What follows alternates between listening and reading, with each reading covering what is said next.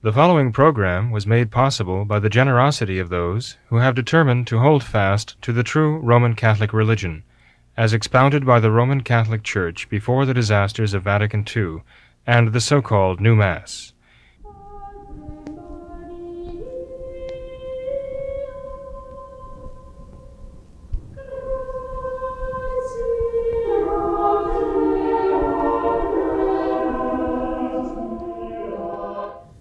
Hello and welcome to What Catholics Believe. I'm your host, Thomas Nagley, and with me tonight is Father William Jenkins. He is a traditional Catholic priest and member of the Society of St. Pius V. He's also the pastor of Immaculate Conception Church right here in Norwood, Ohio. Hello, Father. How are you? Very fine, Tom. Thank you. How are you doing? Doing well. Thanks for being here. Very welcome. Thank you. It's good to be here. I'd ask everyone to pray for a good soul. Hank Raska. Hank, well known in traditional Catholic media, had surgery recently, so I ask you to pray for his speedy and full recovery. Absolutely. Thank you for that. Yeah. Father, we have a few things to get into tonight, but I guess first I'd like to start off with some current events. You know, we continue to see the statue toppling pandemic sweeping the nation. It's been in the news a lot still. What do you make of these continued events, Father? Do you think that we see any kind of revolution taking place in the United States today because of all of this? Well, we rightly associate toppling statues with revolution. This is what revolutionaries do. You know, when they supposedly overthrew communism, they would topple statues of Lenin and Stalin. When the Stalinists and Leninists are behind the revolution, they topple the statues of those who opposed them, right? Stand against them. So we have to see a very clear-cut hallmark of revolution in the toppling of these statues, that those who are doing this are not just having sport. They are actually revolutionaries. They want to overthrow the United States of America, its institutions. Now, there's been a lot of press in that, and President Trump has actually deployed those to protect the statues, and realizing this is part of America's heritage, her history, and he's put some pretty stiff fines for those who would attack them and destroy them. But for those of us who have lived long enough, that is, who've lived through Vatican II and its aftermath, we recognize the smashing of the statues because we saw that happening. We saw the toppling of those statues, the smashing of these statues happening after Vatican II, when the statues were being hauled out of the churches, smashed and thrown in pieces, chunks of plaster in the dumpsters, right? We saw what it was when the Catholic people were trying to keep track, finding out what their priests' intentions were so they could rescue the statues, buy them back, pull them out of the dumpster, repair them, you know. But it was the same thing, toppling and smashing the statues. In this case, the statues of our Lord, of Our Lady of the Saints. And this smashing of statues was being done by the Novus Ordo, the New Order clergy, the modernist clergy who are renovating their churches at the command of their bishops, the Novus Ordo bishops, who had just come back from Vatican II. So they knew what Vatican II was all about. And this is the program they instituted. Anybody over 60 years old would probably remember that now. 60, maybe 70, approaching 70, would remember exactly this. The statues we have here in Immaculate Conception Church were statues that were saved. In some cases, saved from being smashed to bits by Novus Ordo clergy, because there were Catholic faithful who were there to intervene, to save them from being smashed. The communion rail we have in our church now was going to be smashed to bits. It's Carrara marble. It was slated to be smashed to bits by the priest who was in charge here at the time. But a layman, police officer, intervened. He was the head of their parish council here, and he told the priest, if you break that up, if you destroy that, I will never come back. And so the priest didn't destroy it. He had it buried. In fact, the floor of the undercroft or the basement of the church was red clay. When we arrived here, it was all red clay. But protruding from the surface of the clay were little bits of marble here and there, white marble that were very much in contrast with the red clay. It looked almost like dinosaur bones, out on a desert floor. And when we dug, we found that those were pieces of the communion rails the priest had buried in the basement. And so we actually had to excavate them out of there. And we hired a professional stonemason to come, good man, worked very hard at this, to put all of the pieces of the communion rail back together again. I mean, we're talking about hundreds of pieces here, some of them quite small. But marble doesn't stretch, and so it had to be exact. He had to piece it all together. None of the pieces were marked or anything like that, so he had to piece it all together. Did a great job. One of our parishioners worked with him, remarked at how exact he was, in what he did. So painstaking what he did to recreate, as it were, that communion rail. So we're very grateful for that. But see, this is the work of revolutionaries. This is what revolutionaries do. So those who claim that Vatican II is not a revolution are ignoring reality. Vatican II was a revolution. Every aspect of Vatican II, from beginning to end, from ideology right through to practice to the smashing of the statues, was a revolution. And that revolution is still going on today.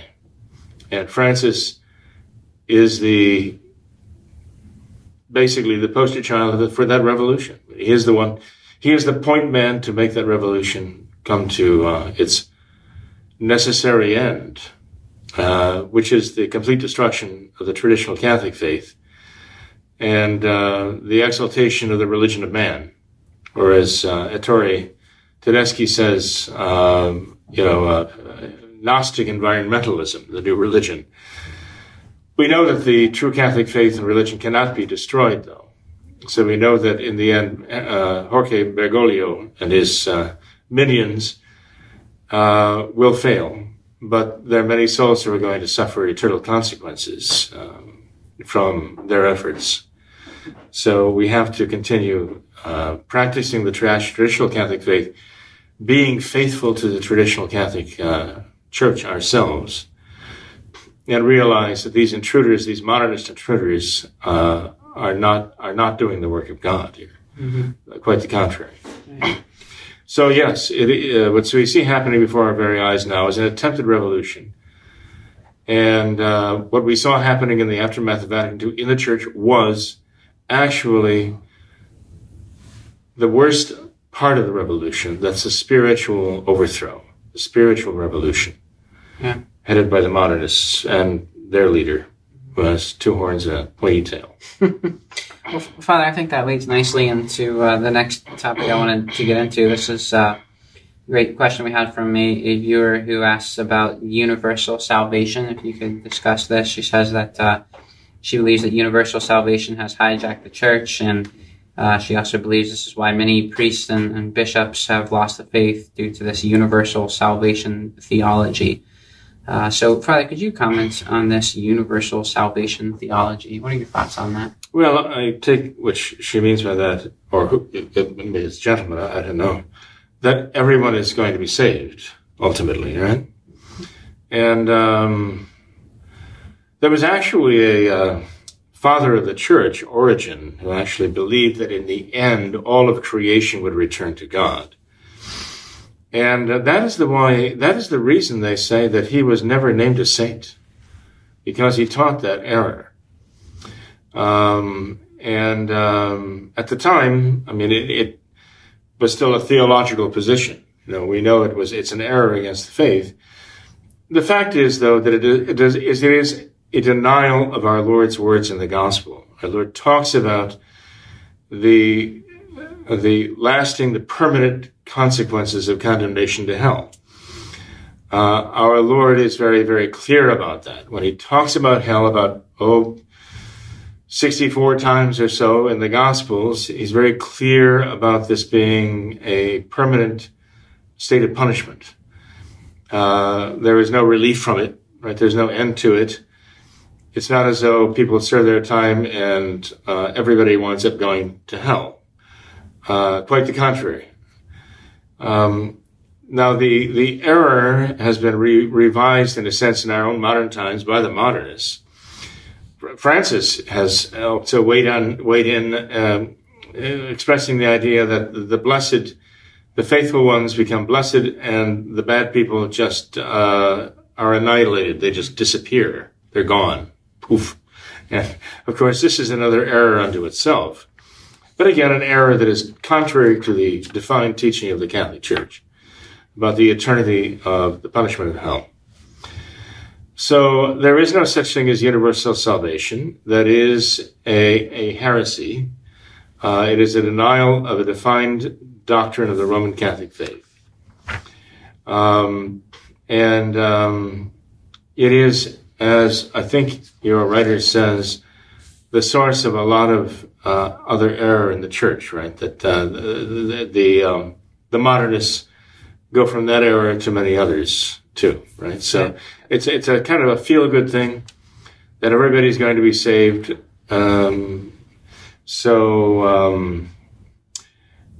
The consequences of living a good life or a bad life are minimized. It's just a matter of time before we're all in heaven anyway.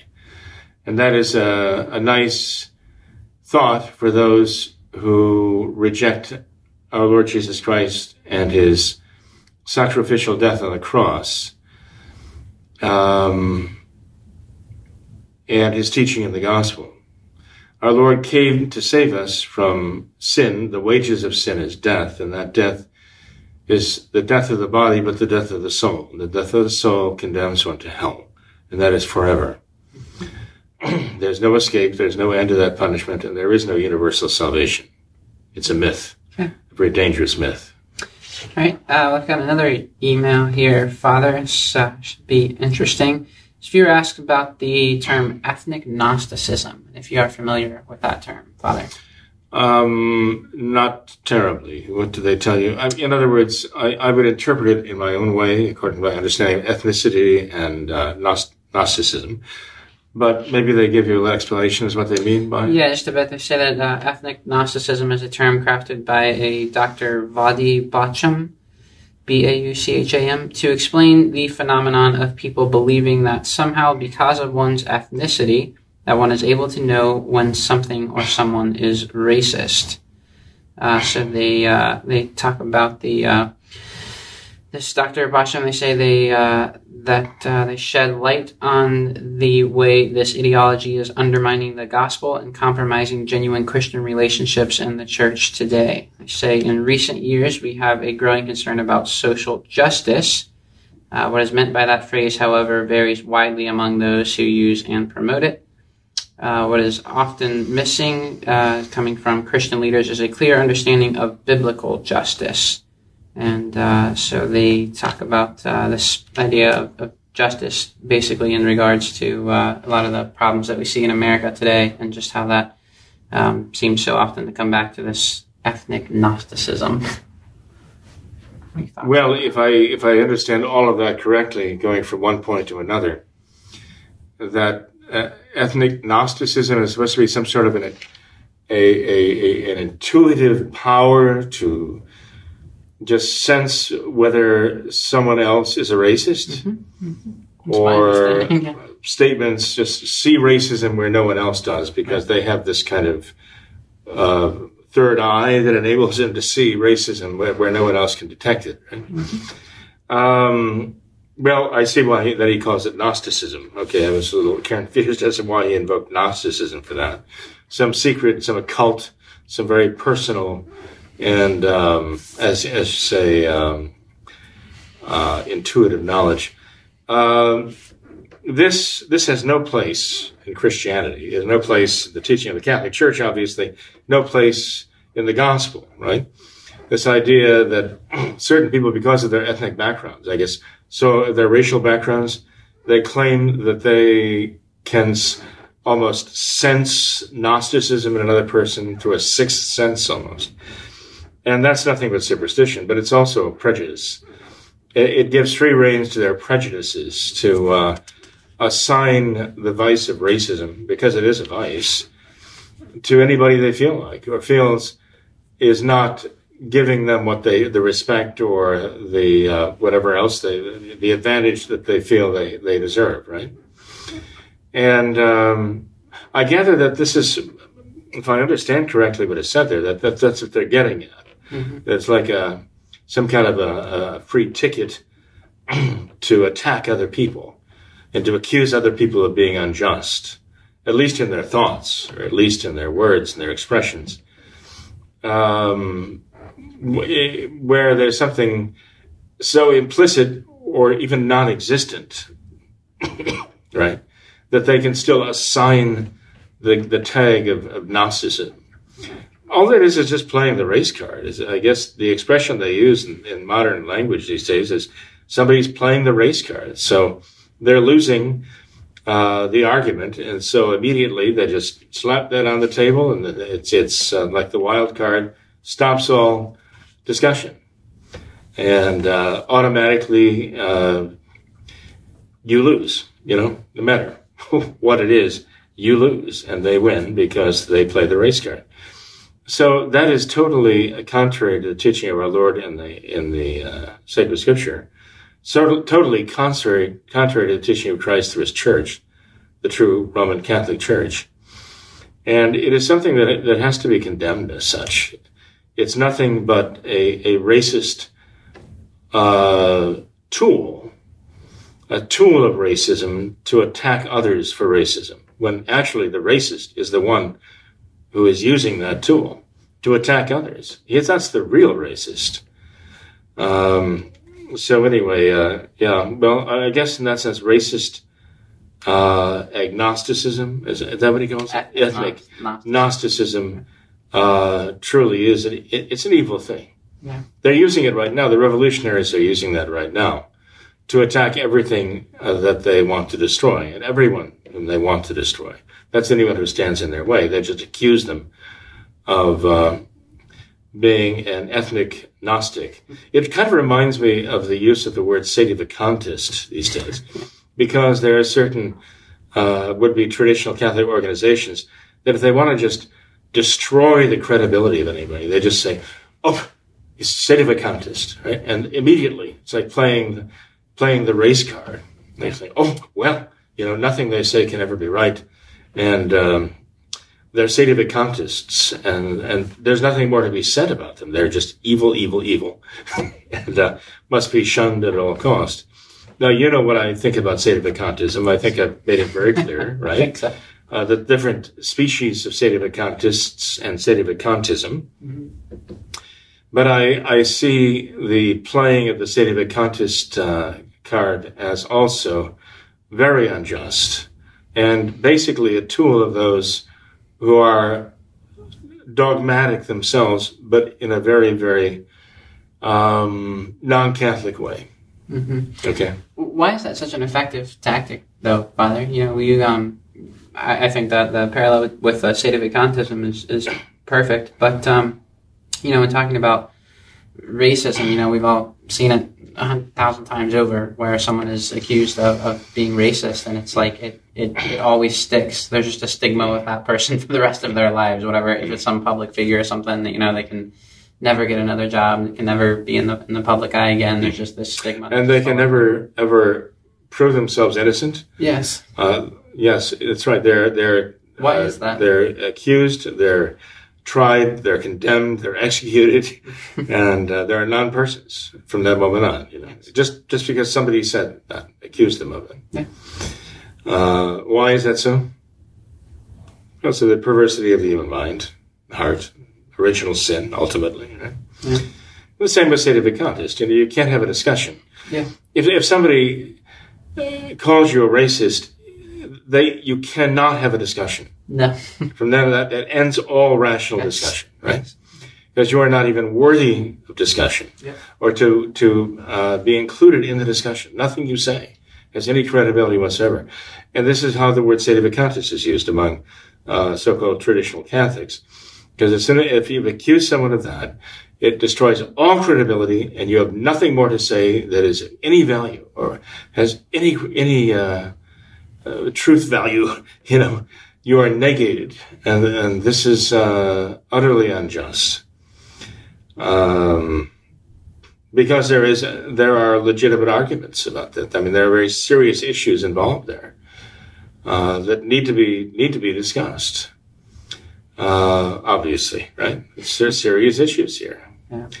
So, in any case, it's just a tool of those who are weak and have a weak position, or are too lazy to actually have a serious discussion. And they just want to shut everything down and declare themselves the winner, just on the basis of one word, righteous, which essentially annihilates the credibility of their opponent. Okay, Father, it's sort of like you're having a boxing match, okay? And there's a boxing match going on. At one point, the one who's losing, pulls out a .357 Magnum and shoots the opponent. And says, "Well, that took care of that," and declares himself the winner and walks away.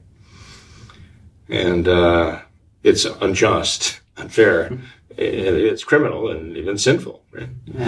Yeah. Father, another email here, changing gears a little bit.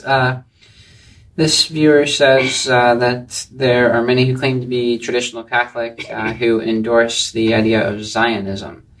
He says, "I would think from everything I have read, including St. John Chrysostom, among many others, that the Church would condemn Zionism.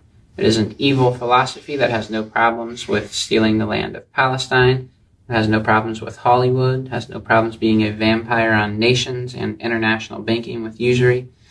Father Jenkins, do you have any thoughts on this idea of Zionism?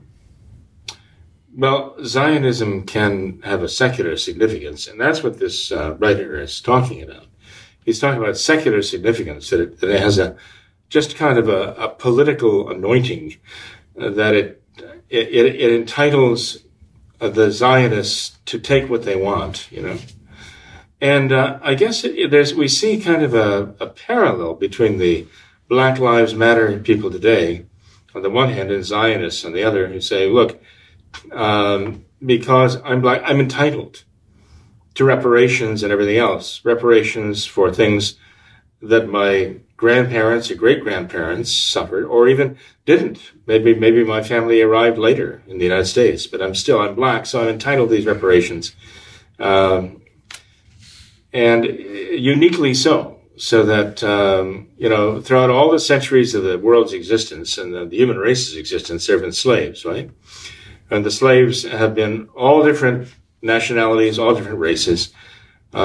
Millions of slaves have been white slaves enslaved in Africa, and the slave markets of Tunisia, the slave markets of the Barbary Coast, and all the Muslim slave trade was very highly developed. And many of our Catholic saints throughout history were victims of that slave trade.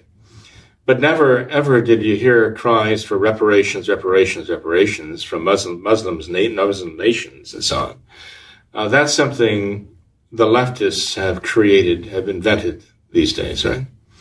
But the Zionists have too. They want to capitalize on those people who suffered because of the Holocaust. And there were generally Jews who suffered from that. No doubt about it.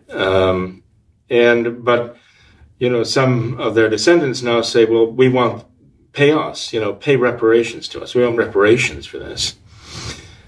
But the question is, where would that end? I'm sure that I have ancestors I could go back to who were treated badly, falsely imprisoned, perhaps even enslaved, that I would have relatives who were indentured servants and all the rest, and that I can go back and say, I want reparations for that, with every bit as much right as anybody else would. But it would never cross my mind, because this is not my personal suffering. It seems to be almost, as some Jewish people have said, disrespectful to the sufferings of their ancestors to say, because they suffered, I want you to pay me. I want reparations now. I demand that now. Because it seems to be so selfish. And somewhat even trying to put a value on what they suffered. And in terms of money. So in any case, Tom, this idea of Zionism, that it somehow entitles those who are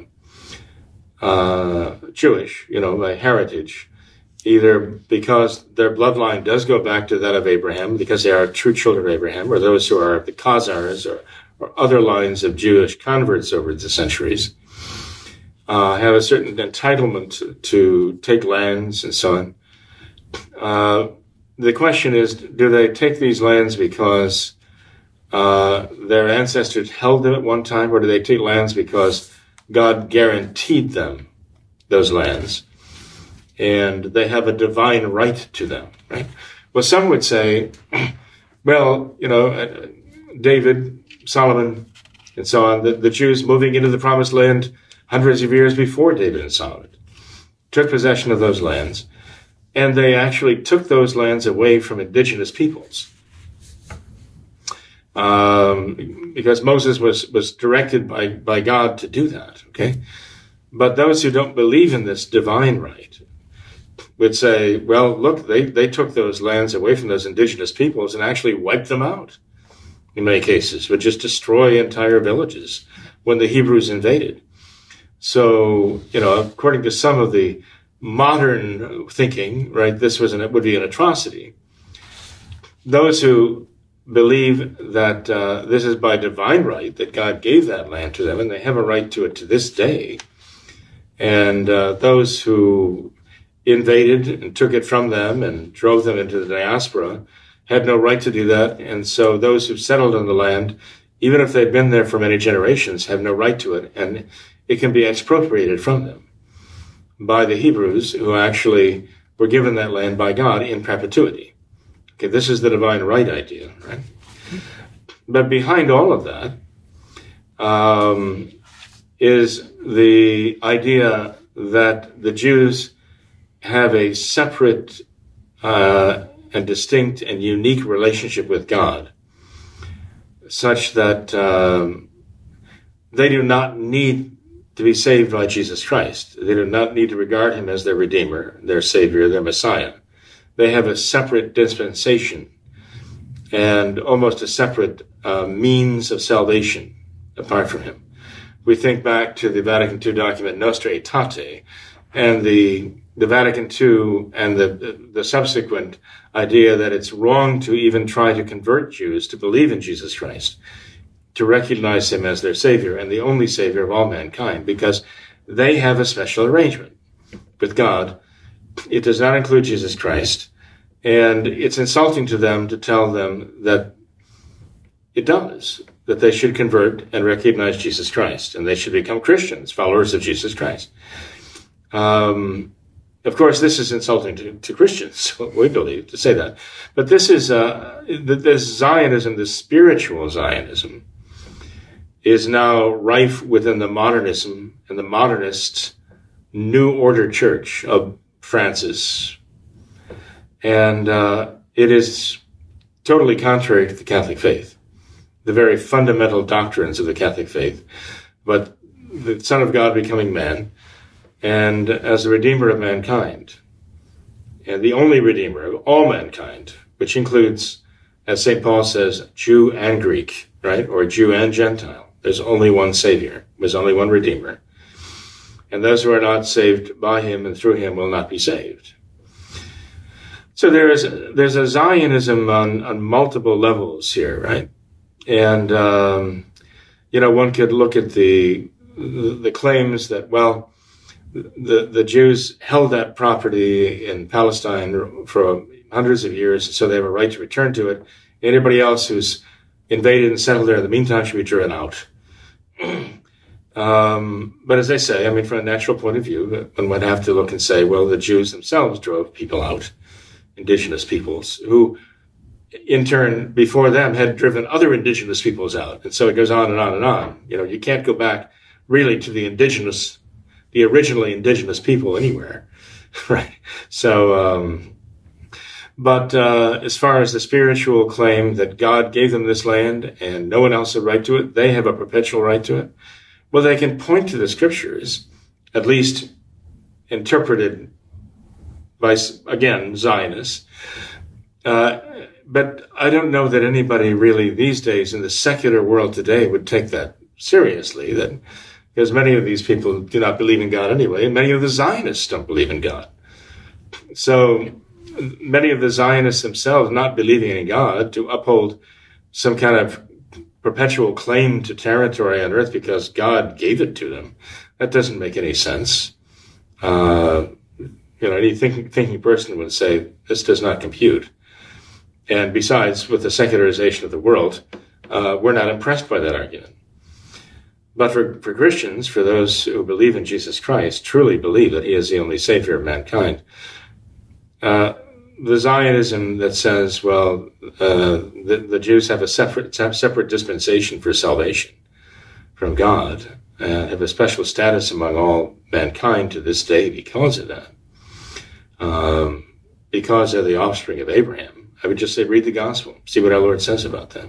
Mm-hmm. And surely Jesus Christ did not accept that type of Zionism. Mm-hmm. He didn't see that. Mm-hmm. Quite the contrary. And he condemned it. Father, I mean, wouldn't the answer to this just be Catholicism, plain and simple? Talking about this Zionism and the other things that we mentioned with ethnic Gnosticism and even the what we see going on today with all the racism and supposed racism and Black Lives Matter movement and all of this. Wouldn't all of that be solved just by Catholicism?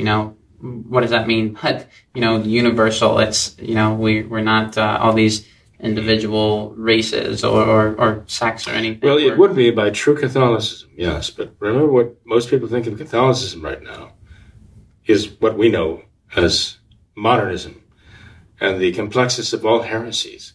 That's what 99.999% of mankind think is Catholicism right now. They've been so brainwashed and deceived by the modernists in the Vatican. Mm-hmm. So, but you're right, Tom. Of course, true Catholicism is the only answer, the only antidote for this poison. Well, it's poison of division and ethnic superiority and racial dominance and so on. Only Catholicism can cure that. Mm-hmm. Well, Father, perhaps you're unprepared for this, but I wanted to ask you, I believe tomorrow is the feast day of St. Mary Magdalene. Could you give us any kind of words of wisdom that we could learn from St. Mary Magdalene and her example? Repent. Okay. Here you have you might say, the quintessential sinner, right? A woman who was so corrupted that, as sacred scripture tells us, our Lord had to cast 7 devils out of her. Right. That's pretty serious. Think that she was possessed,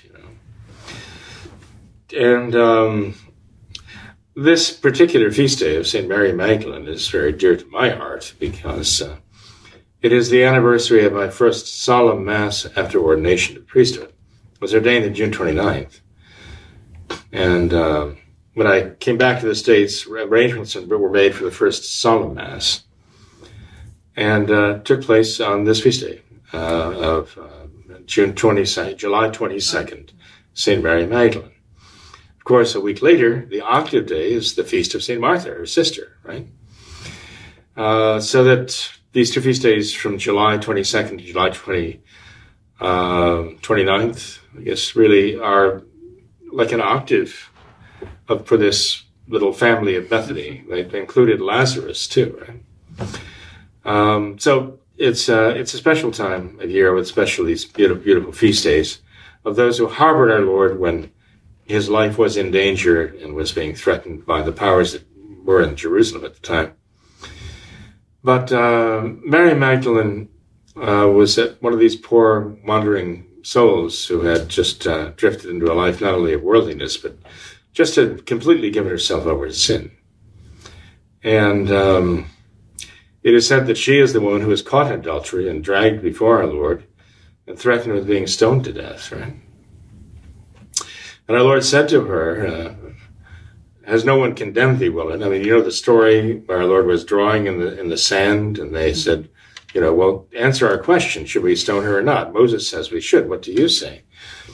And our Lord said, let him who is without sin cast the first stone. And he went back to drawing in the dirt, and they turned one by one, in order of age, walked away.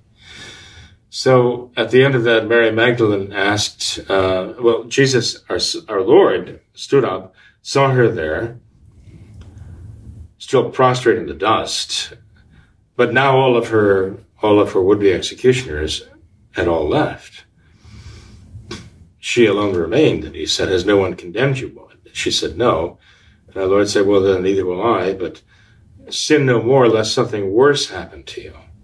Those are grave words, the Lord said. And the next time we see her, she's washing our Lord's feet with her tears and drying his feet with her hair in the home of the Pharisee, right? The Pharisees are ridiculing her for being a public sinner. But our Lord says that she has loved much. And much has been forgiven her, and she loves much now because of it. And so here she goes from being this notorious sinner, possessed, being possessed by 7 devils. That's like the number of, 8 is the only number of real completeness beyond that. We think of the 7 capital sins, So she was a pretty bad person. She was a bad girl. But here she is at the end, standing next to our Blessed Mother and St. John. And our Blessed Mother, of course, conceived without sin. John the Apostle, virginal in his innocence, and Mary Magdalene standing with them, And that was quite a group, considering the thieves on the cross, too, the good thief and the bad thief. So, but Mary Magdalene had her place there under the cross, and it should remind us that, first of all, with regard to our own sins, that we should be very grateful to our Lord for forgiving us. That whenever we go to confession and receive absolution, we should feel sorrow for our sins. But even greater than the sorrow should be the gratitude to our Lord that he was willing to forgive and willing to pay the price of forgiveness for us. And that's a wonderful thing. We need to be very grateful to God for that. Yes. But also, we should learn from this example of Mary Magdalene that with regard to others whom we might consider to be simply beyond the reach of redemption, we should remember that Mary Magdalene was not. And if Mary Magdalene was not beyond the reach of redemption, then there really is no one beyond that reach, except those who are dead and judged, okay? But, and so we should be emboldened in our prayers to pray for others, our loved ones, our friends, our enemies too, to pray for them. Prayers for enemies are particularly powerful because they are done most purely to fulfill the will of God, not our own personal preferences, right? Our own personal preferences might like to see our enemies humbled and laid waste at our feet, but the will of God is not the death of the sinner, but that he be converted and live. And so we subject our own will to the will of God, and we pray for our enemies, and that's a very powerful prayer. The prayer that our Lord prayed on the cross. We unite our prayer with his when he said, Father, forgive them, for they know not what they do. Very powerful. So if God could take a Mary Magdalene and make her a great saint and give her the power to love him greatly, because she had been such a terrible sinner, had been forgiven so much, God can reach into the most dissolute, despicable soul on earth, and by a grace, an efficacious grace, make a tremendous transformation. Our Blessed Mother has a lot to do with that. I mean, Our Lady is standing there, shoulder to shoulder with Mary Magdalene, of all people. And rather than feel an aversion towards her, she felt quite an adversion to her, because this was her son's work. The conversion of the sinner and the sanctification of the soul was such a triumph for her son dying on the cross that she found this probably very, very comforting and consoling. She was comforted and consoled by the presence of John the Apostle, we know that. But we have to see that Our Lady must have taken comfort and consolation from the presence of a Mary Magdalene there too, who needed, so there's more joy in heaven over one sinner repenting. And here you had one of the worst of the bad, Mary Magdalene. It must have been a comfort to Our Blessed Lady to have her there, to support Our Lady at that time. So Our Lady has a lot to do with this. And as I say, Our Blessed Mother's voice is very gentle, but very penetrating. And even when we bolt the door against our Lord and his influence, we, board up the windows and turn out the lights and plug our ears. We don't want that influence of our Lord. Somehow Our Blessed Mother's voice penetrates all that. It gets in. It's just a prerogative that God has given to her. So I can't help but think that the presence of Mary Magdalene at the foot of the cross was certainly also in great measure and in some marvelous way attributable to Our Blessed Lady and her prayer. So, well, I think that's very, very beautiful thought, and thank you for that. I appreciate that. So, thank you for your time tonight. Well, you're welcome. Thank you. Yep. Thanks to all of our viewers as well for watching this episode of What Catholics Believe. Until next time, we ask that you all remember the words of Our Lady at Fatima, to consecrate yourselves and your families to the Immaculate Heart of Mary, and to pray and do penance. Thank you, and God bless you.